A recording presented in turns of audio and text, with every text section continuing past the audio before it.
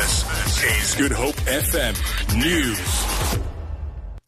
The Chamber of Mines says it shares students' concerns about the future of higher education.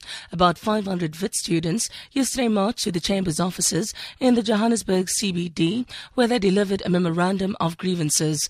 The students want mining bosses to invest more in higher education. They say mining profits should benefit the masses. The Chamber's Vusi Mabena. We'll take this to all the members of the Chamber who will read it, and then the Council of the Chamber will write a response. I've requested the Secretary to write here who should we respond to, and she has written where we must respond to.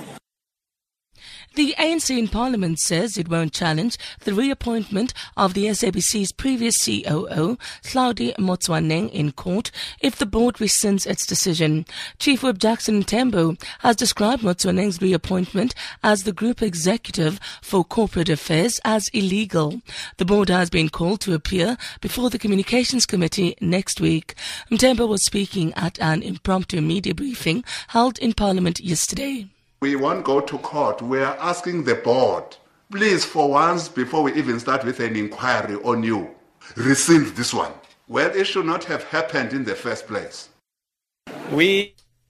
The Department of Agriculture, Forestry and Fisheries says they received the invitation to appear before the Western Cape Standing Committee on Agriculture a day before the meeting got underway. This follows a decision to summon the department after it failed on 2 occasions to brief MPLs in the committee on abalone poaching.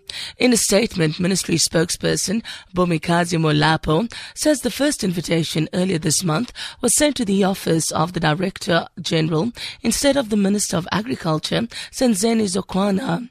Molapa says Zokwana received the second invitation yesterday and was not given enough time to consider the request. Cape Town's most famous and oldest horse race, formerly the JNB Met, has got a new sponsor. The Sun International Group last night announced that it will be the main sponsor of the sport. It is now known as the Sun Met. JNB announced earlier this year that it was pulling out of the partnership after a near 40-year collaboration.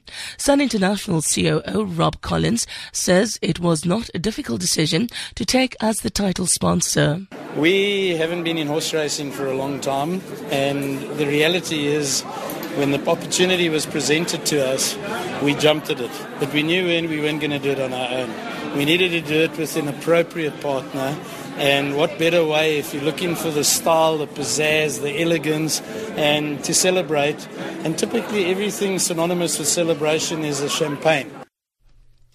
The rand is trading at 13.62 to the US dollar, 17.73 to the pound, and 15.30 to the euro. Gold is trading at $1,324, and the price of Brent crude oil is at $47.98 a barrel. For Good Hope FM News, I'm Sandra Rosenberg.